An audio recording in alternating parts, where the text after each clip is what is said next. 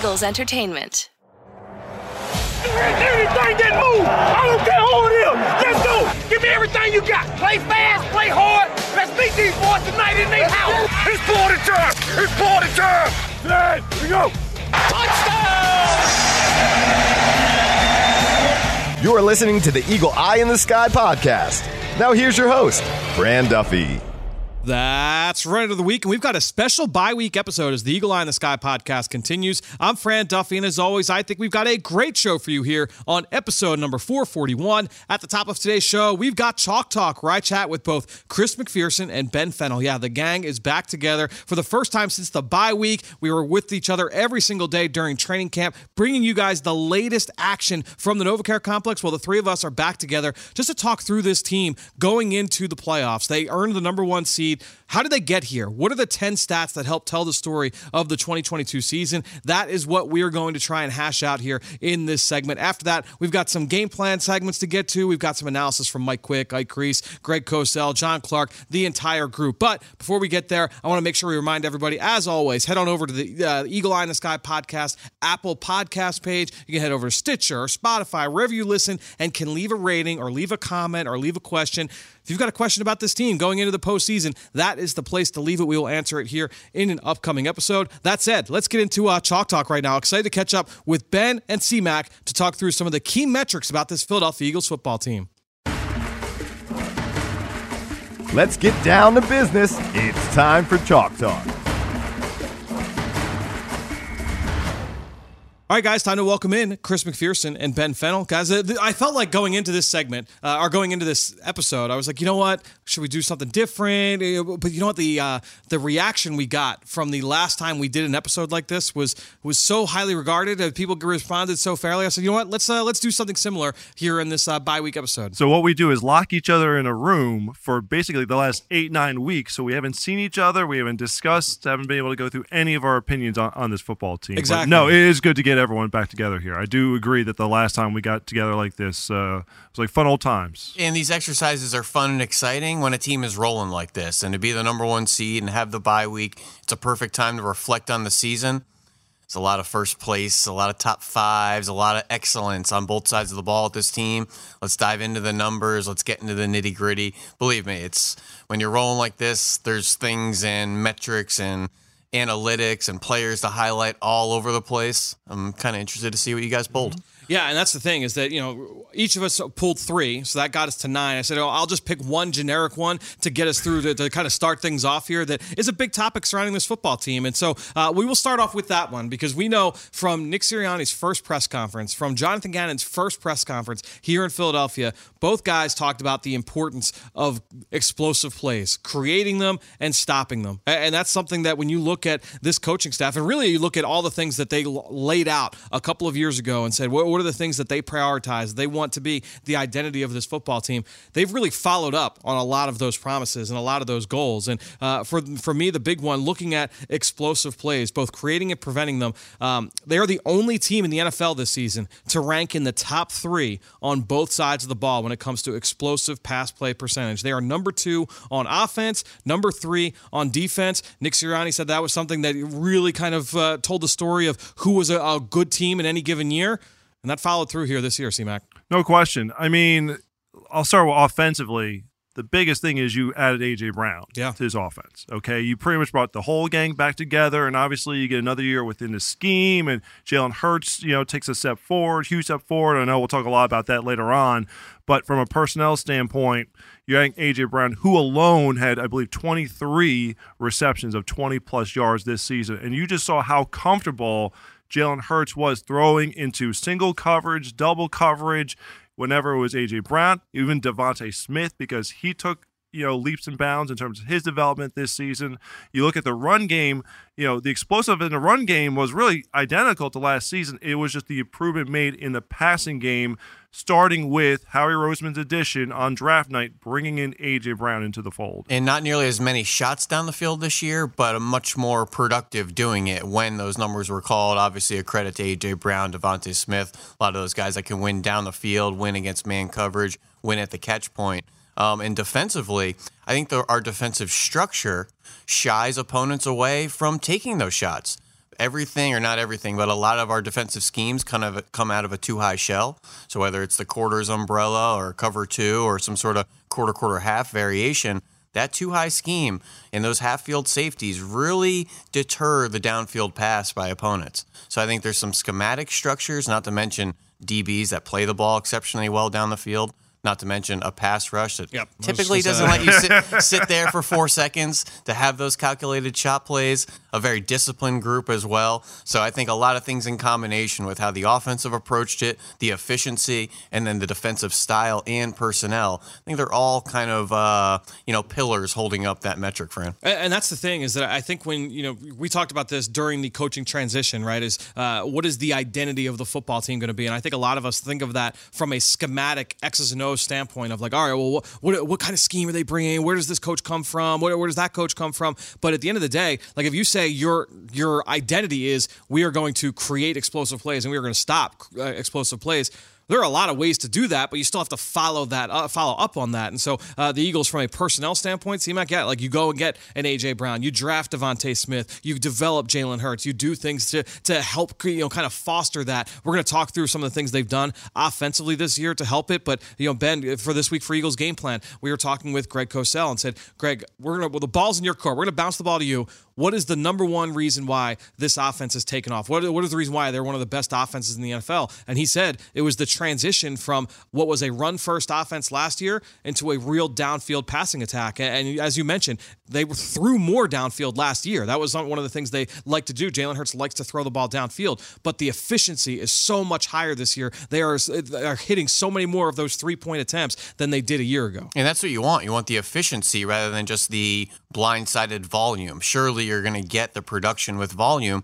but you want to be more efficient in doing it. And on the defensive side, fans, listeners, remember, every scheme has pros and cons. Jonathan Gannon's scheme in particular protects that deep ball, keeps things in front of you. What is that at the expense of?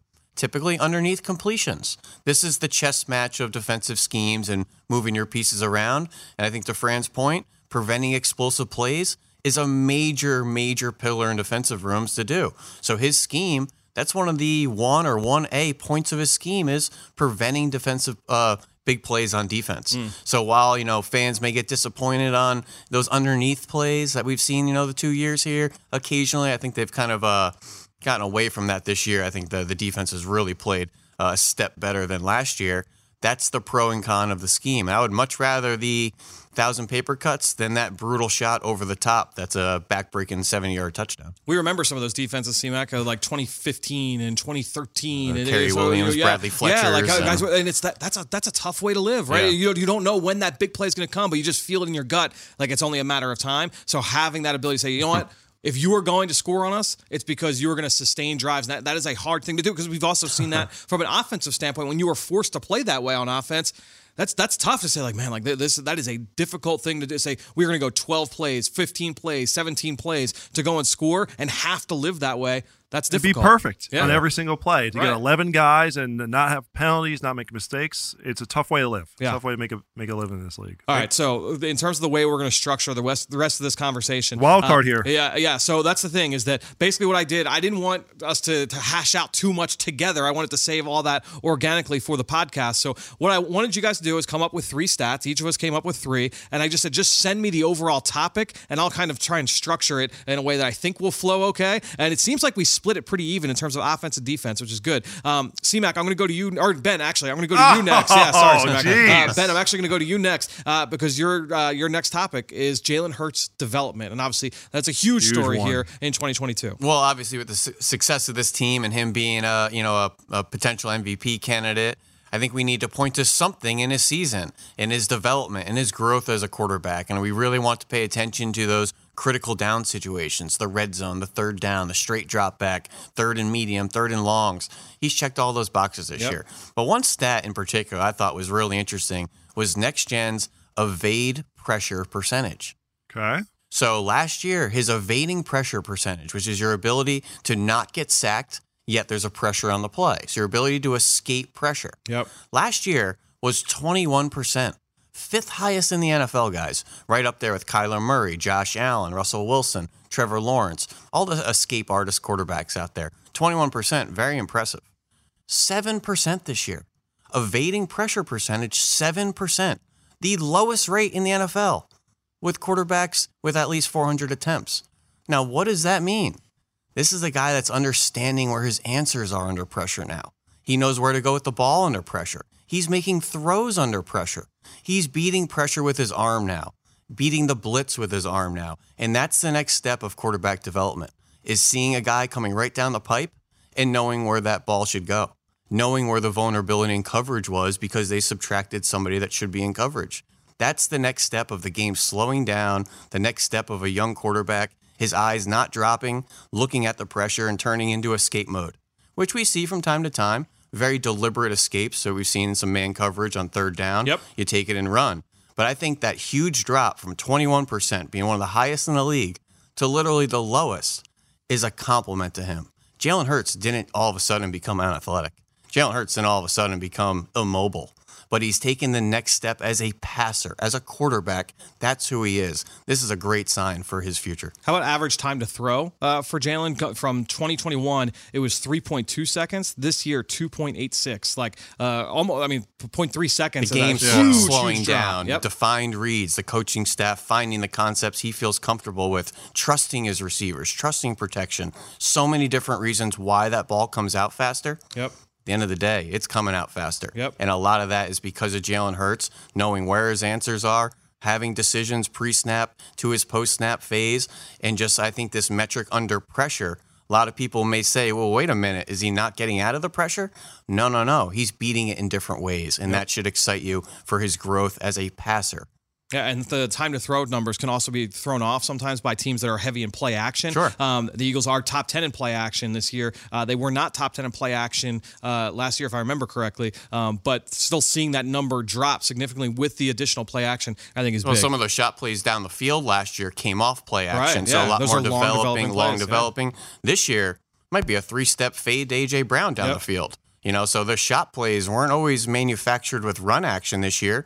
Gets that ball out. Knowing where to go, how many times this season do we hear after a game, oh, Jalen checked us into the right play? Yep. Okay, so he understands. And again, this was one of those hacky storylines from before the season. From first time in the second year, yeah. But there's truth to it. Yep, there is validity to it. So I also have to give a lot of credit to the coaching staff because you go back to 2021, and starting in 2021, I think the offense we see now is what the coaches wanted to run, but Jalen Hurts and the players, they were not ready to run it. So they scaled it to the run first, and that got them into the playoffs. They had success off of it. Well, they've come back, and you talked about how they beat the blitz. And I remember going back to the Arizona game where you saw a lot of those quick passes to get out there, and it's like, this is not going to be sustainable. We're not going to be – teams are just going to be keying on us. They're going to be blitzing us all game long. We got to find different ways to do it, and Jalen's been able to take the next step, and we've seen this passing game flourish as a result. All right, so C-Mac, now it is your turn for your first stat. I know you wanted to stay on the offensive side and talk through red zone efficiency. That is certainly an area where their offense has taken a huge jump, and Jalen Hurts has a heavy hand in that. Certainly. So 67.8% success rate this season in the red zone, third highest in the league. Highest by any Eagles team since 1995. And it would have been, I think they were number one until week 18. Until late in the season. 1 for 5. Yes, 1 for 5. So, and that's the next thing I want to get to. Jake Elliott, congrats to him. It was the 9th time an Eagle earned a weekly honor this season. Wow. His first of the season, which is absolutely insane. But basically, he had to kick 5 field goals because, to your point, the Eagles were 1 for 5 in the red zone. That 20%, easily the lowest in a Jalen Hurts start this season. No other game was below 50%. The only other game where the Eagles didn't get in the red zone was the week before against the Saints with Gardner Minshew at quarterback. So obviously, quarterback run element was off the table. Eagles were just doing what they had to do to win the game. Hurts coming back from the shoulder. But looking at some of Hurts' numbers here, he was 8th in the league in red zone rushing this season. Okay? Total, not just quarterback, just period. Just period, okay? And wow. we're better than guys Derrick Henry, Christian McCaffrey. When you say red zone rushing, in terms in of the 20 rushing yards inside the red zone, okay? So more yards than guys like Derrick Henry, Christian McCaffrey. Wow. 11 rushing touchdowns in the red zone, tied for 3rd in the league. Devontae Smith led the team with 5 red zone touchdowns, receiving touchdowns this year.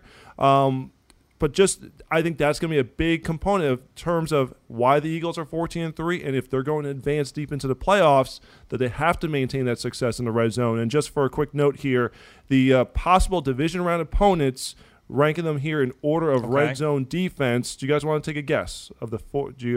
I know the Giants were good on red zone and good Giants red are top. zone defense. Giants are top one of this group. Okay, Cowboys are next. And then I would say probably Tampa, then Seattle. Flip it, yeah. Seattle and Tampa. I know the Giants were really good this year. But Giants, Cowboys are up there in the league, and then the Seahawks and the Bucks are towards the lower third. Well, and that's the thing is that when you look at the Giants' success and like, oh, well, why is that? How is this team? They're held together by by Band-Aids and gum and toothpicks, right? But you say like when they can find ways to win on the margins, and when you get into those high leverage situations, red zone, third down, that's a team that found ways to be able to make opponents pay when they had those opportunities defensively and offensively. But again, that speaks to the Eagles this year and having so much success. When you're able to get those red zone opportunities, turning them into 7 points instead of 3, that is huge for this offense. That's one of my lasting takeaways of that 2017 team is the red zone efficiency and, the coaching staff and Frank Reich and DiFilippo talking about just the execution down in the red zone in so many different ways and just their philosophies down there. One of the pillars of that Super Bowl winning season, and there's some reflections this year with the efficiency as well. Yeah, I think when you look at it, to me, like the situational football stuff, we can talk about that until we're blue in the face, but I think it's just so important, and it's such a good marker for the best teams in the league on both sides of the football. Red zone certainly up there.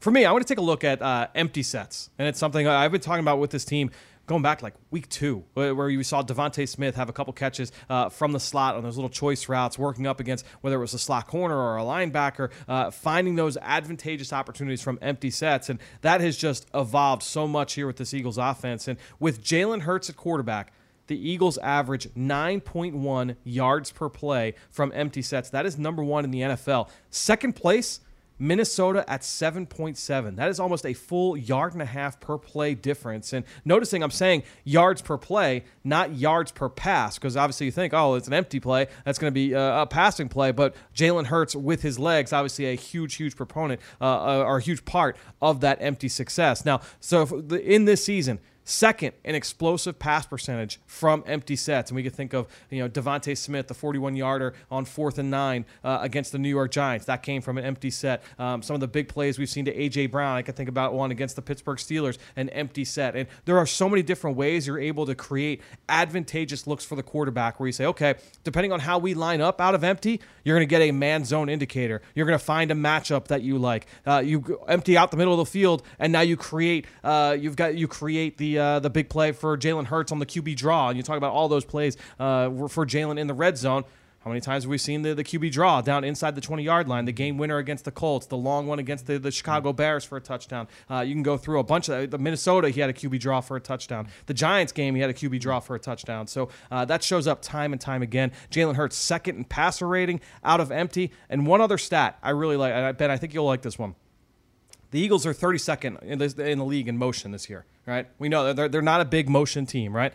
But when they go into empty sets, they go from 32nd all the way up to 15th in motion. Wow. And I think that was really interesting because out of those sets, they say, you know what, this is a tool we can use in empty specifically to, again, give Jalen Hurts a little bit of extra information before the snap to jump that much in motion percentage in those situations. I thought was a telling stat. And we've seen that motion used in a variety of ways, whether it's motion in that back out to create the empty, influence the defense, then you see a QB draw, or maybe an empty set and you have a jet sweep or a jet motion. Suddenly he turns into a lead blocker for Jalen Hurts. Yep. So using the motion schematically is really clever. Not to mention, obviously, the QB run game stuff.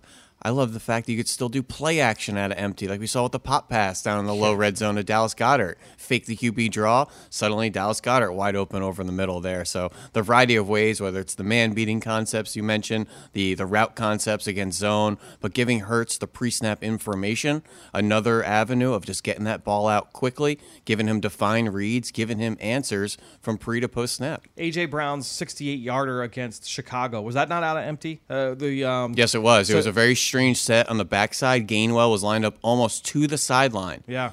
Pre-snap motion with Gainwell. Suddenly the defense was looking at Gainwell. The backside safety, Brisker, had his eyes on that pre-snap motion. Yep. Gave A.J. Brown more room to work to the sideline on the other side. 68-yard, not touchdown. I think he got tackled at the 2 there. At the 2, yeah, right. Which I'm sure he's heard about from his Yes. teammates Right, time and yep. time again. But just it goes back also to the personnel, because when you have A.J., Devontae, Quez, Dallas Goedert, Kenny Gainwell, Miles Sanders, I mean, teams go back to talk about the Giants and their injuries in the secondary. How are you matching up with all these guys on top of it? Well, and that's the thing, is that when you line up that way, you're putting stress on the defense, and some of those defenses are only going to have one check and say, hey, you know what? If we can't man up, exactly what you're saying, we don't have the bodies to be able to match up with Devontae and AJ and Dallas Goedert in space. Can't do it. All right, well, then that means you're going to play zone. We know what the check's going to be. It's going to be cover 2. It's going to be cover 3. All right, well, here's our 3 beater. Here's our cover 2 beater, and we're going to attack you that way. Sometimes that's all it is. Other times it is trying to find that matchup. And there have been plays. I can think back to the shallow cross Devontae Smith caught in the first Washington Commanders game, where it was man-to-man coverage. You had Kenny Gainwell and Jamin Davis out wide, and they ended up going to Devontae on the shallow cross. It was like a 30-plus yard catch and run, but Gainwell toasted Jamin Davis on a stop and go route on the outside, and that's the thing, is like you can pick and choose which matchups you want to take advantage of in those situations, and it's again one of the more lethal tools here for this Eagles offense. Something I'll be watching here once we go into the postseason. Ben, along those notes, you wanted to talk about beating man coverage and that being a huge theme with this offense. Well, certainly Devontae Smith's 2-year career here and the addition of A.J. Brown have accelerated the Eagles' ability to beat man coverage, and they've been seeing more man coverage as defenses want to play single high, get an extra hat into the box to stop this obviously daunted run game here. Leaves a lot of man coverage, and we've had some rough years here in Philadelphia against man coverage. We've come a long way. So to see this is an area I would love to highlight. So A.J. Brown, number 2 in the NFL, receiving yards against man coverage. Devontae Smith, not far behind, number 4 in the NFL, receiving yards against man coverage. This Eagles team, 2 in the top 4. the most scrimmage yards as a team against man coverage. So they're seeing a lot of man coverage. No question. And they lead the NFL as a team with scrimmage yards against man coverage, and then those 2 that obviously can win for themselves. But Devontae Smith, I just want to go back to his draft notes. And too small, won't be able to work over the middle. Too small, won't be able to win down the field. Too small is going to struggle against the big corners in this league. Too small, no yards after catch ability. This guy does nothing but eat man coverage alive in every one of those avenues. Really, really exciting player. Probably his best trait, catching the football. Unbelievable. And I think that gets a little bit lost in not man his route coverage. running. No That's the question. thing. That gets lost in man coverage, in my opinion, where you just are always thinking separation. Well, they can separate 3 yards. That errant throw immediately reduces that separation. You better be able to catch that ball despite it being off target. That is the number 1 trait, particularly in man coverage. You see with A.J. Brown a lot too. And we were profiling some down the field man coverage plays a few days ago for game plan. We bucketed a bunch of plays just called whoops plays. They were nothing but A.J. Brown making great plays at the point of attack, or at the catch point. Whether it was the Steelers play where kind of stopped running and all of a sudden re-throttled, found the ball, or the play against the Titans where the ball was thrown a little inside, maybe didn't expect it, late hands, and just plucked it in there.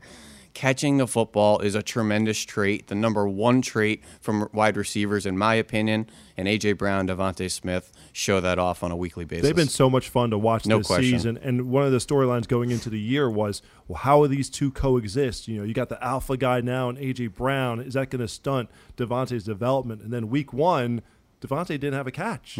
So all of a sudden, that storyline buzzed even louder. It didn't last long.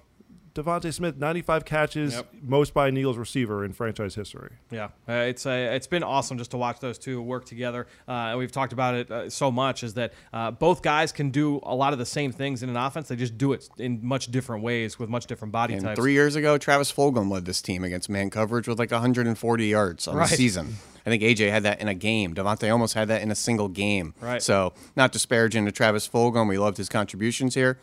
This team's come a long way at the receiver position, and it is fun to watch. Yeah, well, it's certainly when you can't talk about the pass game without talking about the offensive line. And C-Mac, I know you want to talk about the impact of one Lane Johnson. Yeah, so some good news on the injury front earlier this week from Coach Sirianni, hearing about guys like Josh Sweat that, he's expected to play. But one player who we don't know about is Lane Johnson, who's been sidelined for the last few weeks with a groin injury. And I know we wanted to do this by stats, so the offensive linemen typically don't have them, but I'm going to go with 0, okay? And that's Lane Johnson was the only right tackle in the league to not allow a quarterback sack or a quarterback hit all season long. We've heard that he's the best tackle in the world from Coach Sirianni and Coach Steichen and numerous people inside the Eagles building. But another interesting stat here, according to ESPN Analytics, Lane Johnson had the highest pass block win rates of all NFL tackles this season, right or left. Kind of to highlight how good Lane Johnson has been, I'm going to go back in the time machine to training camp.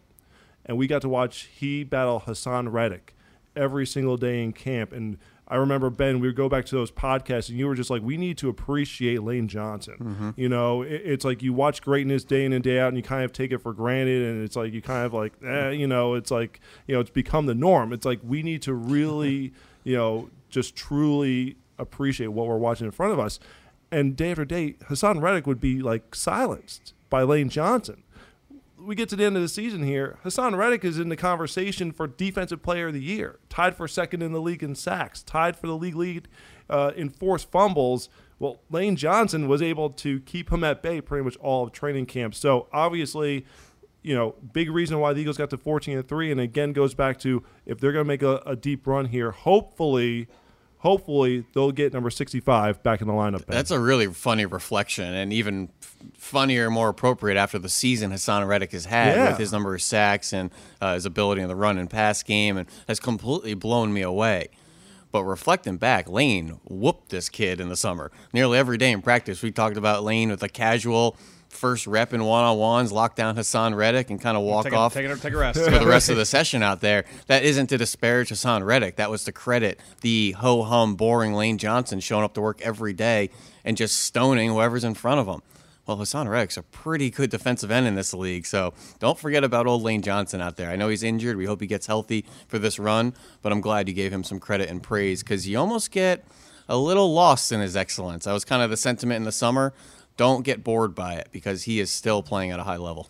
All right, well, from pass protection to pass rush, let's make a transition over to the defensive side of the football. I will present now my second stat, and that's talking about, again, looking at this pass rush, and we know the Eagles finished with the best pass rush in football this year. They finished number 1 in sack percentage, and what was interesting, the difference between the Eagles and the number 2 team, so the Dallas Cowboys had 8.3% of their plays ended up in sacks. The Eagles were 10.4%. So that is a difference of 2.1 percentage points. Just to give you a sense of how wide that margin is, if you go 2.1 percentage points from Dallas all the way down the list, that takes you all the way down to 17th in the NFL, below league average. So just how big the chasm is between 1 and 2, and then 2 all the way down to 17. So anyway, that's not even my stat. The Eagles first in sack percentage, first in pressure percentage. But if you go to Next Gen Stats and you look at the average time to sack, they are 15th in the league at 4.62 seconds. So, C-Mac, you have a very puzzled look on your face. That's a really interesting stat, right? So, yes. And to me, look, there is some volume associated with this, right? So if you go, and that was something Ben and I talked about as I was looking at this stat, is if you look at the teams that have the faster sacks, for the most part, it's the teams that were on the bottom of the list. It was like the top 3 or the lowest 3 teams in terms of overall sacks showed up ahead of the Eagles here. But it wasn't just that group because there were teams like the Cowboys, the Dolphins, the Bills, the 49ers. They all finished in the top 10 in sacks, but were in the top 8 of average time to sack. So those teams aren't all blitz happy either. It's not like, oh, these are all blitz happy teams where it's going to be DBs getting home fast and fast linebackers getting home. I think when you look at a team like the Cowboys and the 49ers, we know, like that front 4 gets after it and they're able to get home fast. So what does that tell me about this Eagles defense and their ability to pressure the quarterback? is that it is a full team effort. And then we talked about T.J. Edwards and Avonte Maddox and Reed Blankenship and Marcus Epps and C.J. Gardner-Johnson, everybody doing their part on the back end, zone coverage, man coverage, all the different things that they did from a coverage standpoint. So all the variety and all of the ways that this team was able to execute on the back end, forcing quarterbacks to hold the ball, just an extra tick to be able to get home for some of this pressure. I thought that was one of the more telling stats that I saw just kind of doing some research on this team. First in almost every single pressure metric, but middle of the pack there in average time to sack. It's just insane how the Eagles went from 29 sacks a year ago, 31st in the league, to, you talk about the chasms here. First in the league was 70, franchise record, almost set the all-time NFL single-season mark, but 15 more than the number 2 team. Yeah. And it's goes back to Hassan Reddick. I mean, that's such a huge piece of the puzzle, but I love the fact that you mentioned the secondary in it, because you bring in James Bradberry opposite Darius Slay. You have Marcus Epps taking over as the full-time starting safety for the first time. You have C.J. Gardner-Johnson and Reed Blankenship at the opposite safety spot. That it truly is the entire team making this come to fruition. But it's just funny because at the end of last season, we could have all easily said the pass rush was easily the Achilles heel of this team. And in some ways I can say it because Brandon Graham actually was done for the season because of an Achilles.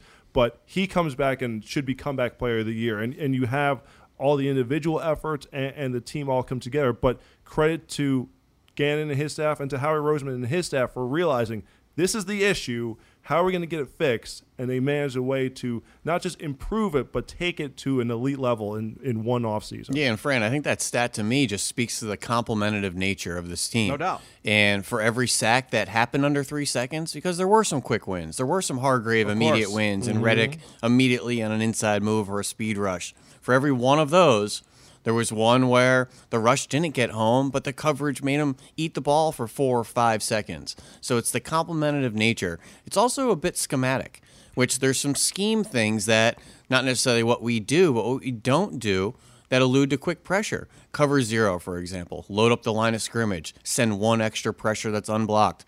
Typically, that's creating pressure or sack instantly. Stunts, thing that we're pretty much the bottom of the league. Definitely. Way bottom of the league. By a wide margin. Typically, that frees somebody up quickly for a quick sack pressure.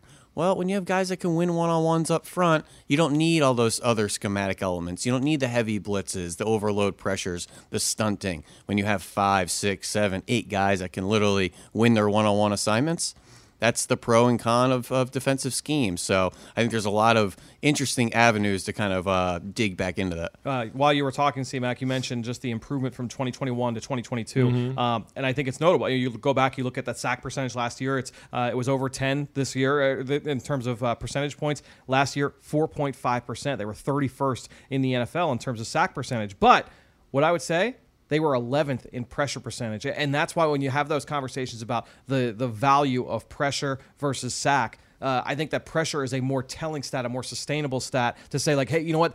I know that guys weren't able to finish and get home, but when you get back a Brandon Graham, when you get back some of the pieces that the Eagles return, you add in some of the veterans that the Eagles added over the course of this offseason, and then also everybody else's year 2 in the scheme, and you say, okay, the guys on the back end are holding up a little bit better. You add in a James Bradberry, you add in a Chauncey Gardner-Johnson, and then everybody else is just a little bit more comfortable in the scheme. Well, now some of those coverage sacks start to show up a little bit more as well. I think that was a telling. But I actually forgot how bad the pass rush was from a productivity standpoint last year. So that's a notable point on your part. For sure. 4 players with 10+ sacks. I mean, that's just insane. Literally first time in history that has happened. So let's go to the next one here. C-Mac, you want to talk through turnover differential. So we'll keep the pressure issue going as well. Yeah, when they were getting off to their huge start, their 13-1 start, for most of this season, they were atop the leaderboard in terms of turnover differential. They peaked as high as plus 15 at one point in the year. I think that was after the win over the Houston Texans. But for a good part of the year, even later in the season, when they clinched a playoff berth against the Giants the first time they played New York, they were plus 14 after that game. But they ended up finishing only at plus 8, which is still, good for third in the league, a very good ratio. But that's something that has slipped a little bit in recent weeks. And when you just look at the times that this team has struggled this season, the first loss came against the Washington Commanders back on November 14th. They were -2 in turnover differential. The following week, they nearly lost. We talked about the Colts and Jalen Hurts and the comeback there. They were a -1 in that contest. The Chicago game, a bit of a sloppy affair there. We know Hurts got injured in the second half of that game. They were -2 in that contest, escaping with a tight win.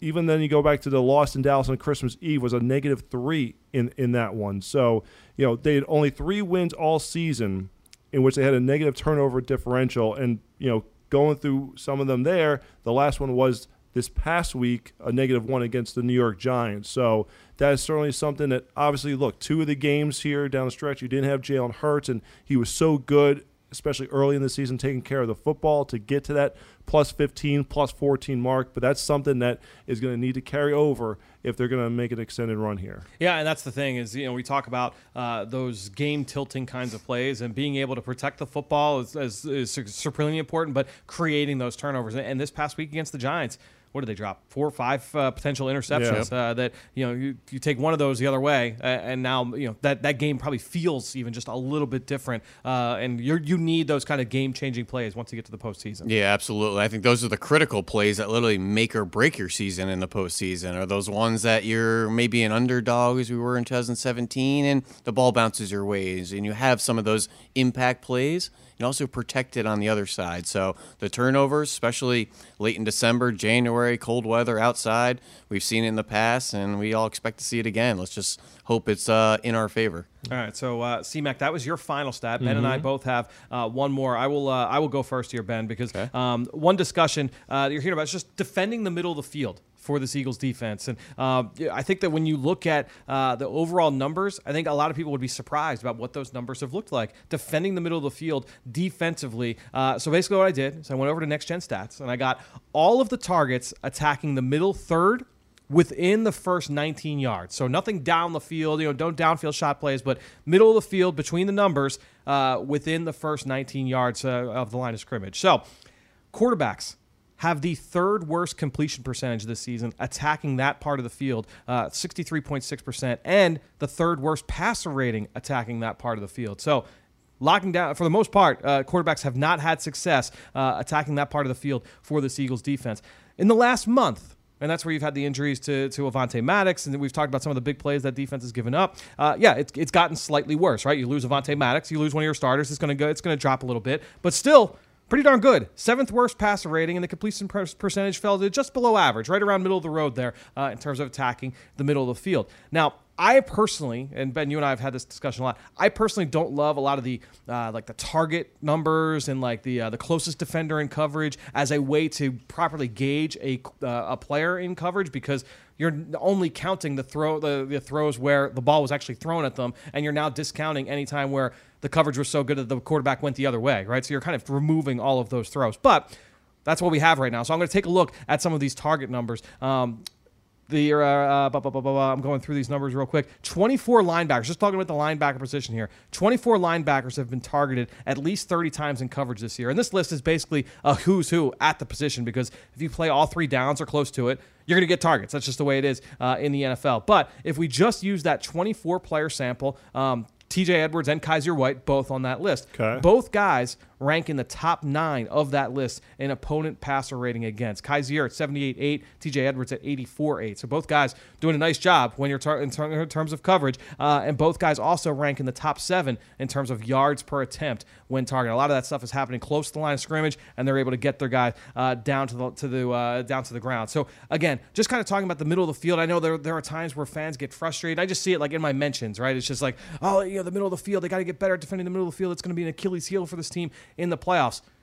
You got to contextualize everything and keep in mind, teams like to attack the middle of the field. There's no matchup. Ben, you've talked about this so much over the years, is that there is no better mismatch in football than a running back on a linebacker, right? That's just tight ends on linebacker. Yeah, tight ends on linebacker. Yeah. You're trying to create that tight matchup. Ends on safeties. The Eagles are you're going to give up those plays. Like, those plays are going to happen. But I think that this pair of Eagles linebackers, number one, has done a really nice job overall, and then just the defense in general has defended the middle of the field at a very high level this season. Yeah, I just think that would probably come at a surprise to fans, as you kind of set up right there. I think you leave those Herbert performances and the Derek Carrs, and you think this team is just the 1,000 paper cuts, and they're carving us up over the middle, guys. Great completion percentage. They're just dinking and dunking their way down the field. Really not. And I think a lot of those feelings and that emotionality you talked about is in the moment. Yep. And it hurts in the moment, and it stings in the moment. And when they do one thing, you say, well, why didn't we take that away? Mm-hmm. Remember the pros and cons. And, kind of sitting back here listening to all these different metrics and stats and analytics on our defense, preventing big plays, stingy coverage in the middle of the field, guys winning up the front, great pass rush. Obviously, we nearly broke the sack record. Great personnel all over the place, great communication. I mean, what more could fans want out of this group? I think this is why Jonathan franchise Gannon record 70 is sacks. A highly sought out, potential head coaching candidate. We wish him well. We would obviously hate to lose him, but you need to really weigh the full body of work here. This is a machine at work here in Philadelphia. So, that 3rd and 4 to let up a 5-yard completion, that happens. Take a step back, weigh the full body of work. Don't be too emotional and say, you know what? There's pros and cons to the scheme. I think what we're doing is working pretty well.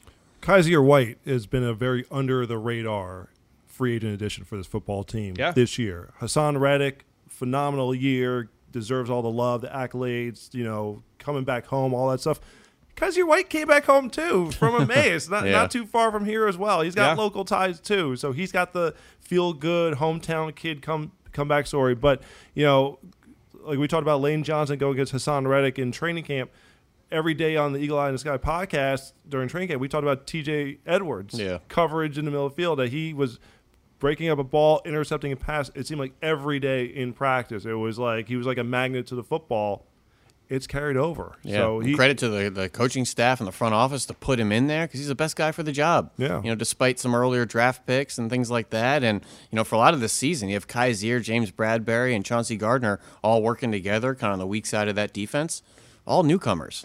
Credit to the coaching staff for making that gel. The position coaches here, you don't hear a lot of their names, the Denard Wilsons of the world and Jeremiah Washburns of the world. These guys are studs up the coaching ranks. So there's something special happening here in Phil. It's not always on the front pages.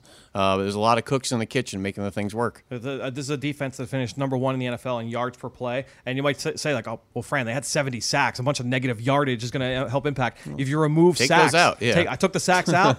They were 3rd. Yeah. There's a really good defense in terms of being able to get limit any kind of explosive plays down the field. It really makes you work hard in terms of being able to create big plays. We've got one final stat here, Ben, and I have no idea where you're going with this one. Just looking at the category, the name of the tag you gave it, extremes. So take us through. What's extremes? Well, our head coach here has preached being a man to a wise man avoids all extremes. Well, there are a couple categories we've fallen down the rankings a little bit, and there's some reasons behind it. You had mentioned earlier 30-second in motions and shifts, which is really not what we do here from a philosophical standpoint. But once you get into situationally in some formation situations like empty, it ramps back up. Very selective motions and shifts. Purposeful, yes. No question. Offensive formation, something you've been big on, Fran. 2x2. Love it here in Philadelphia. It's a balanced set. 2 receivers, 2 weapons on each side of the offense. Really interesting blocking schematics. That's at the expense of 3x1. 31st in the NFL.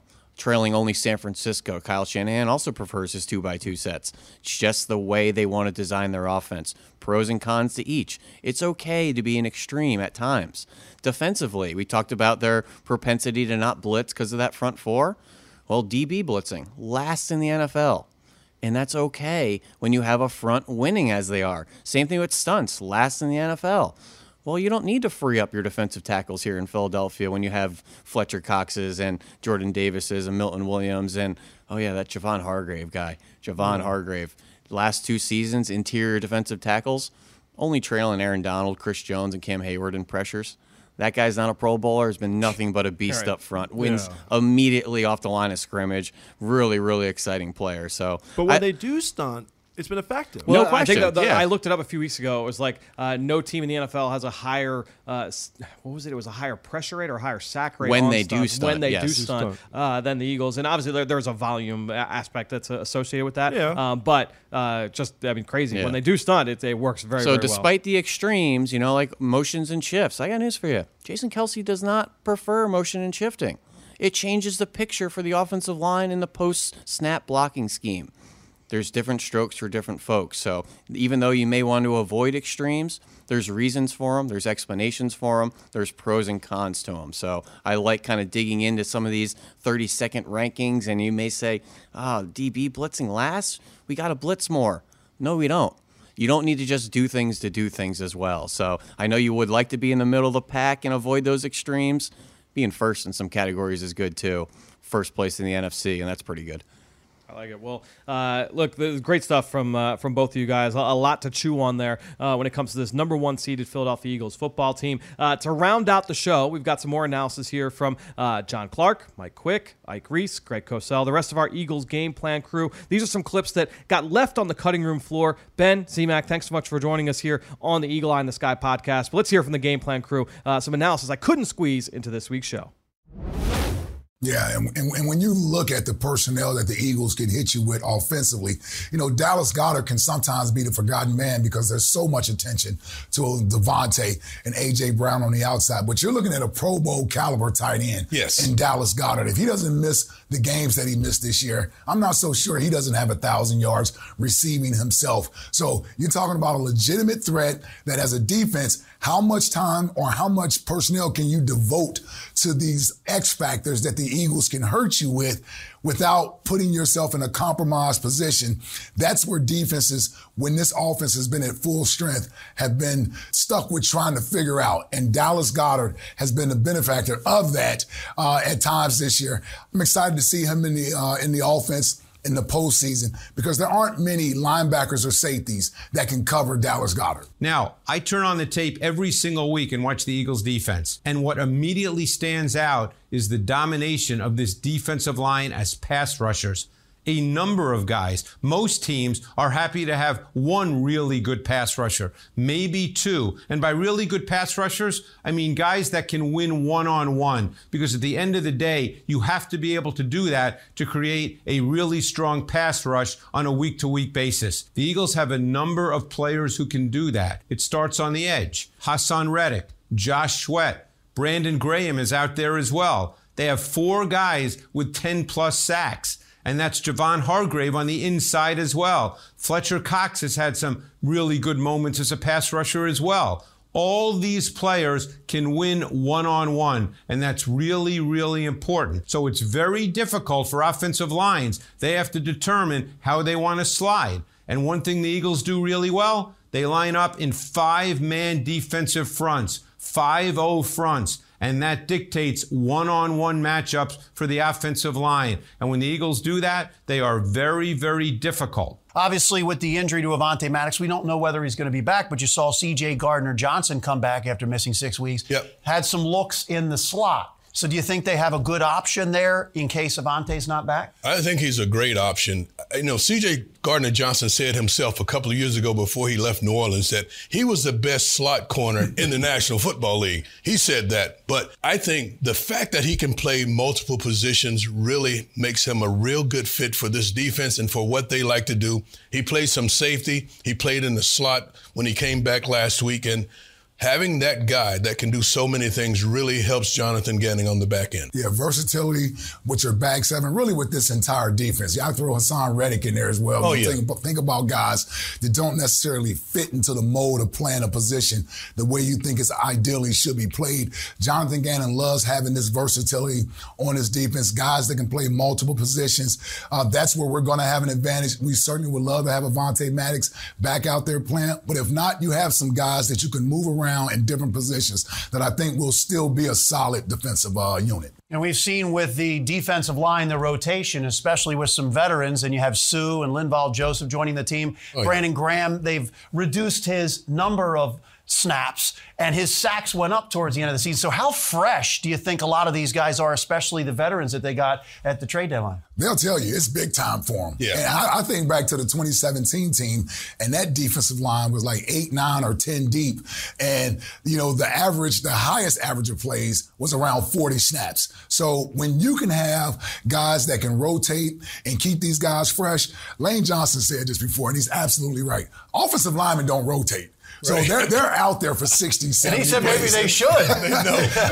But these defensive linemen, the fact that you get to rotate, it's going to keep guys fresh. And a guy like Brandon, at his age, 34, coming off the injury that he had, I guarantee you he'll tell you he welcomes the lessened amount of workload he gets because it's going to keep him fresher. To your point, I think Fletcher Cox has played the best football he's played this year in the last 3 years because he's been able to get a break. He doesn't have to play 60 and 70 snaps a game. When he goes onto the field, he's much more effective. Now, the numbers may not show that, but he's much more effective as a football player. Yeah, and Fletcher told me he was dealing with a foot injury up until maybe about a month ago, and you saw his play rise from there. All right, we talked about the passing game. You saw Jalen. He threw it a lot. Now, of course, Nick Sirianni told you, and he told the media that they wanted to be a little more careful with Jalen coming back from his injury. Probably didn't do some of the read options, the zone reads, some of the running that they can do that makes their offense whole and effective. So what did you see from Jalen Hurts, and how good is it he got that experience in the last regular season game and then has 2 weeks until the playoff game? Well, I think it's really important that he has more time now that he's going to feel better. You get 2 extra weeks to heal and feel better. You have to have Jalen Hurts being a factor in the run game. It makes such a difference when teams are worried about him running.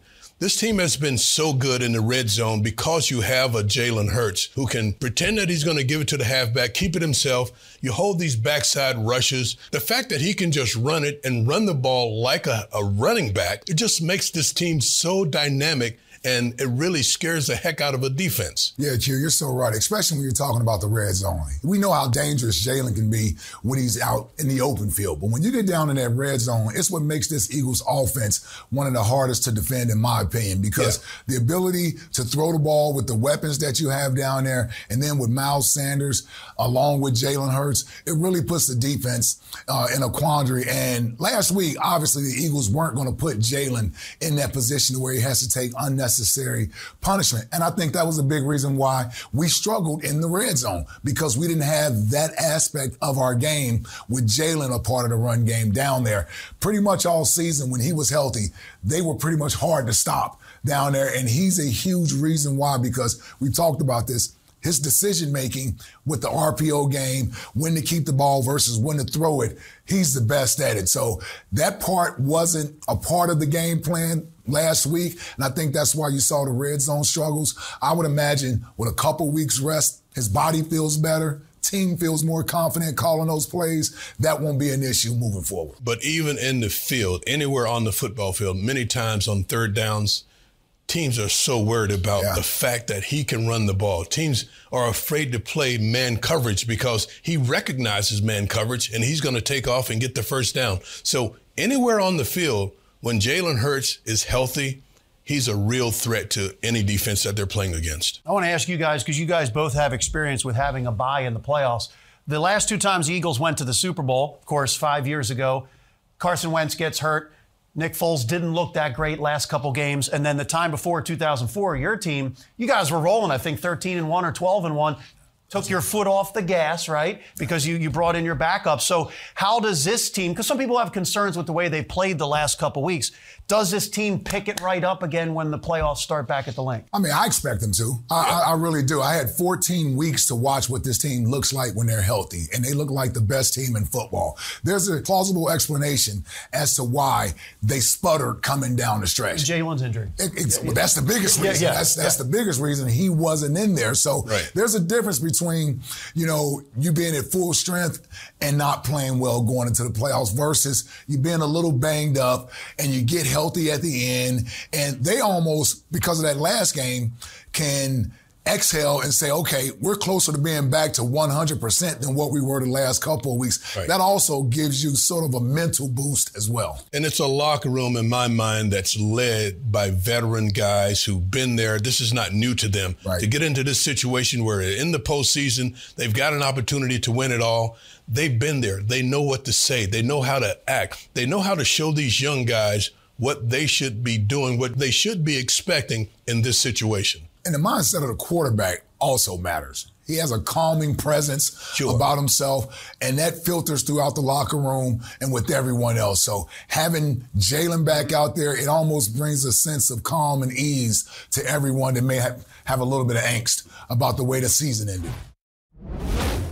Be sure to check out Eagles Game Plan. It goes up digitally on Friday across all Eagles channels, or if you live here in the Philadelphia area, it will be Sunday, NBC 10 at 10 a.m. Great stuff there from the Eagles Game Plan crew. Thanks to them, and thanks to all of you out there for your continued support of this show and all the rest of our podcasts here with Eagles Entertainment. That being said, I think that'll do it. Another show in the books here on the Eagle Eye in the Sky podcast. For everybody here at the NovaCare Complex, I am Fran Duffy. We will talk to you next week.